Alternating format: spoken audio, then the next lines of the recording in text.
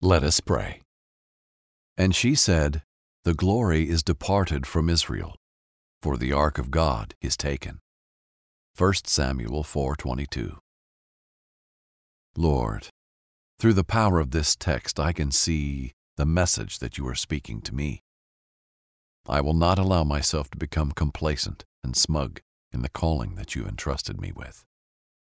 When your hand of provision sweeps over into my life, I will make sure to mind my duties and stay committed and faithful to the task you've called me to accomplish. I will remain alert in my life and in my calling, so that the spirit of familiarity that Hophni and Phinehas had for your ark and your presence won't rest on me. I confess that your presence is my priority.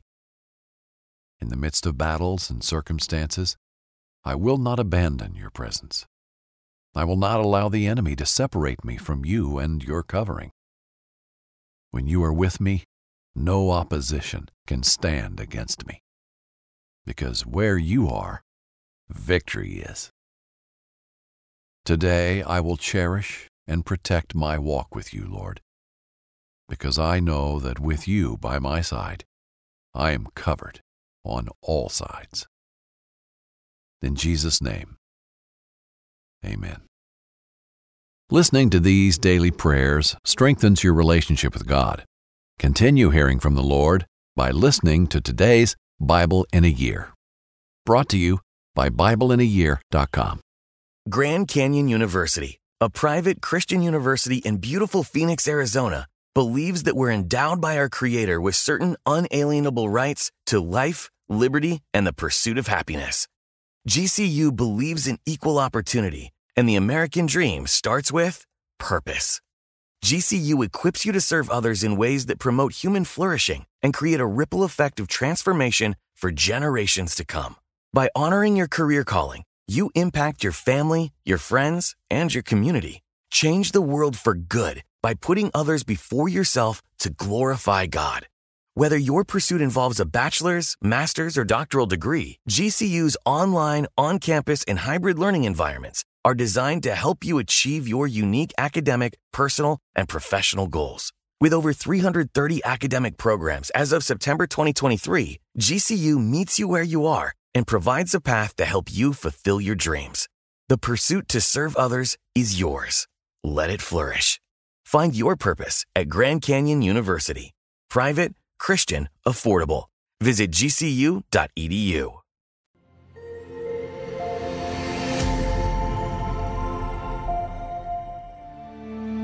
The Philistines defeat Israel.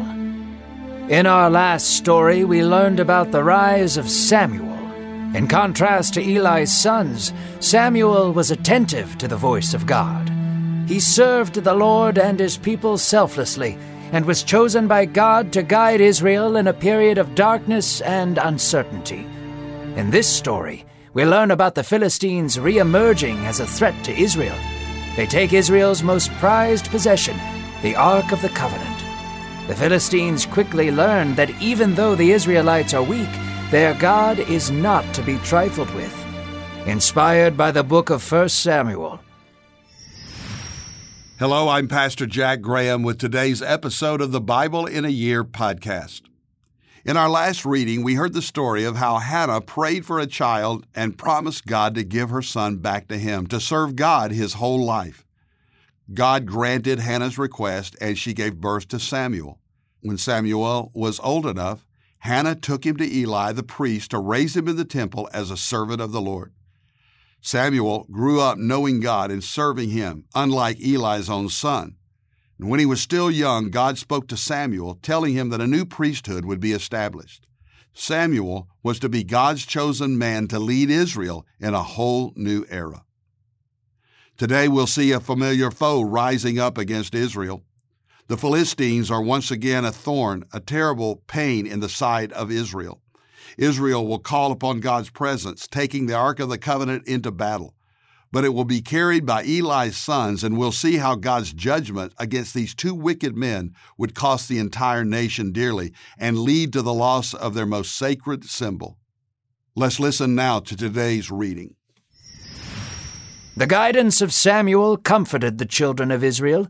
His wisdom and closeness to God brought them great relief, for they had been far from God for too long. His words brought life, and the light of God's love was slowly replacing the shadows that hovered over their hearts. Yet a darkness was still present on the outskirts of Israel.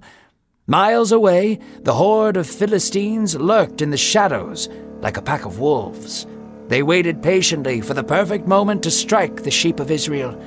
The Philistines approached the wilderness outside Israel and postured themselves in provocation. Israel accepted their challenge and marched as one army against the Philistine menace.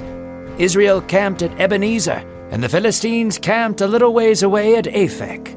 Like tidal waves against a lost ship, the Philistines crashed upon the armies of Israel. The battle spread in many directions, and Israel was tossed to and fro. 4,000 Israelite soldiers were crushed, stabbed, and strangled under the hot Middle Eastern sun. Israel ran for their lives, retreating back to a safe place to strategize. The Israelite elders writhed, dumbfounded that they would be defeated so easily. "Why has God done this?" they shouted. Then the elders remembered the stories of old, how Joshua brought forth the Ark of the Covenant before the Jordan River and the walls of Jericho. They smiled and spoke again, saying, "We must bring forth the Ark of the Covenant. If God is before us, we shall have power over our enemies." The elders' intentions were pure and their ideas were sound, yet they overlooked the most important detail of all. The sons of Eli were in charge of the ark. The two wicked priests, Hophni and Phinehas, were the overseers of the Ark of the Covenant, and God had vowed to destroy them for their wickedness. Ram's horns sounded in the distance. The beaten-up soldiers of Israel poked their heads out of their tents. In the distance, the Ark of the Covenant was being brought into the camp. Chills of hope crawled up their spines. A new song was sung that day among the children of Israel. They sang and shouted to God, knowing that He would deliver them as He had hundreds of times before. Hophni and Phinehas puffed their chests up with pride as they heard the cheers of the soldiers. They craved the attention. Even though the worship was directed towards God, they soaked up the praises of His people. As soon as the ark arrived, Israel's shouts resounded like an earthquake across the land. The Philistines could hear their battle cries and quivered with fear. They had caught word that the Ark of the Covenant had made its way into camp. The Philistines were no fools. They knew what God had done to the Egyptians. They had been told stories of their gods splitting seas and crushing armies. They understood perhaps more than Israel what it truly meant to fear God. "Their God will strike us down by fire or plague," some of them shouted. "We have never faced a threat like this. We are doomed," more of them exclaimed. One commander of the Philistine army stood tall among them and shouted, "Take heart, O Philistines! Do you wish to become slaves to the Hebrews as they have been to us?" He raised his spear high in the air and shouted, "Be men and fight!" The Philistine horde erupted in screams of war and bloodthirst. Without hesitation, they descended upon Israel like a tempest. The Philistines showed no mercy. They tore men apart limb from limb. Complete chaos ensued across the Israelite army and camp. Every man retreated to protect himself, and mighty warriors begged for mercy under the sword of the Philistines. Hophni and Phinehas were in their tent eating when the Philistines attacked. It was their responsibility to protect the Ark of the Covenant. However, when the Philistines stormed the camp, the two priests gathered their belongings and abandoned the Ark. They ran for their lives, leaving the people behind them. Their lungs heaved as they ran with their fattened bodies, for they continually gorged themselves on the temple's food. They were immediately knocked to the ground by two Philistine soldiers. Fumbling around in the dirt, the two brothers had no time to collect their thoughts before an axe was lodged into their skulls. By the hand of the Philistines, God fulfilled His promise to rid Israel of their selfish and wicked priests. The Philistines looked upon the abandoned Ark of the Covenant. They laughed and drug it back to their camp over the dead bodies of fallen Hebrews. The represented and manifest presence of God was being taken back to the Philistine camp, something they believed to be a victory. Yet God cannot be captured. No, the Philistines would live to regret ever touching a single finger on the sacred relic of God. Unlike Israel, God can fight his own battles. A Benjamite boy ran for his life from the slaughter. Dirt and blood caked his face, and his clothes were torn to expose his wounded and bloodied body. Eli sat beside the road a few miles away from battle, listening to the cries of his people. Eli was 98 years old, and his body trembled constantly. He wept for his fallen brothers and wondered about his son's safety. Eli spotted the Benjamite boy hobbling his way towards the city to warn the people. "What is this uproar coming from the battlefield?" Eli asked. The Benjamite could barely see straight. Gasping for air, he managed to recount the battle to Eli. With great anguish, he said, "Israel has fallen to the Philistines. All have fled in different directions. Your sons, Hophni and Phinehas, have been slain, and the Ark of the Covenant has been stolen." Eli clutched his heart upon hearing the news. His eyes rolled back, and he stumbled backwards and fell by the side of the gate. His neck fell on a curb and snapped. Eli, not too long after his sons, perished. He had judged and ministered over Israel for 40 years. Israel had lost over 35,000 soldiers, their priests, and the Ark of the Covenant. The hope that once caused them to cheer was replaced with fear and panic. In many ways, they felt as though God was taken captive. Yet God is captive to no army, nor is he confined to a relic. The Philistines would soon learn to not trifle with the God of Israel, and the Hebrews would behold God's sufficiency and power. When we begin today's reading, Samuel is already a leader in Israel.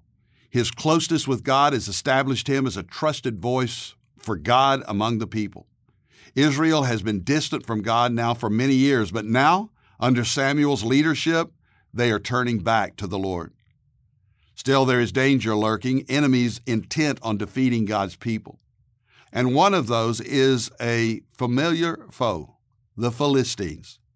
The two clash in battle, and Israel is defeated by the Philistines. They run to safety, but only after 4,000 Israelite soldiers die. The elders of Israel, of course, are wondering why God allowed this terrible defeat. Then they remembered their stories, how God went with Joshua into battle, handing him victory after victory. So in 1 Samuel 4:3, they say, "Let us bring the ark of the covenant of the Lord here from Shiloh, that it may come among us and save us from the power of our enemies." They knew they absolutely needed God in this fight. It, of course, is a reminder for us today that the battle is always the Lord's. We do not face our battles alone. God has promised us victory in our Lord Jesus Christ, so he is our weapon. He is our defender. The elders' hearts were in the right place. They wanted God's presence, but there was a huge problem. Eli's sons, Hophni and Phinehas, were in charge of the ark, and they brought and carried this ark into battle. The mere sight of the ark filled the troops with excitement, and they shouted loudly. And when the Philistines discovered the ark was with Israel, they knew this battle would be different. There was now a divine force with Israel. But they didn't retreat. They only fought more fiercely, determined not to be conquered by the Hebrews. And once again, they came out victorious, sending terrified Israelis scurrying in fear. But Hophni and Phinehas, along with 30,000 soldiers, were killed. Just as God had told Samuel, Eli's sons were wiped off the face of the earth and punished for their blasphemy. One thing we can always know, God will execute his judgment when necessary. These two men had abused and misused their position. They had disrespected God and refused to change their hearts in repentance. So God dealt forcefully with their sin. Tragically, their sins cost an entire nation, as Israel fell to the Philistines in this battle despite the presence of the ark. Unresolved, unrepented of sin always has consequences. And God did not give victory to his people on that day because of the sins of Eli the priest's sons. The Philistines rejoiced in victory, and when they saw the ark abandoned on the battlefield, they took it as a prize because they wanted a divine presence with them. But God will not be used like that. And when unholy hands tried to weaponize God's power for their own benefit, they will pay a heavy price. The Philistines would soon discover just how high that price would be. When Eli heard of the defeat of Israel and the fate of his sons, he fell out of his seat and broke his neck. God's words to Samuel came true that day. To Israel, God's glory had departed from them. The glory had departed. The word is Ichabod. But God was not done with his people, and the next time we'll hear how the ark returns to Israel. Dear God, first of all, we turn from our sins and trust in you. We thank you for the cross where you died for us and for the resurrection. May we live in the power of Jesus and his resurrection. We know that we never in Christ fight our battles alone.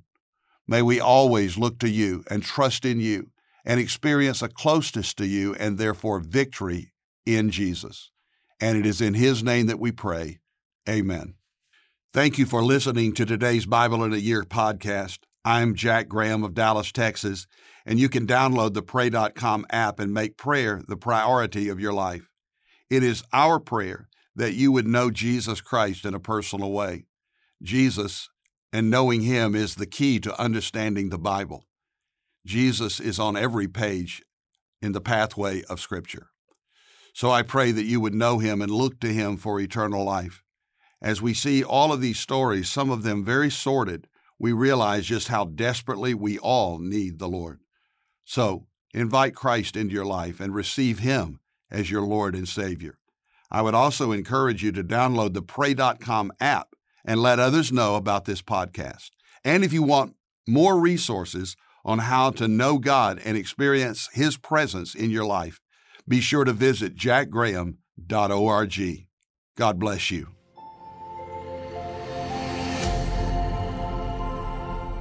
This episode is sponsored by Medishare, an innovative healthcare solution for Christians to save money without sacrificing quality.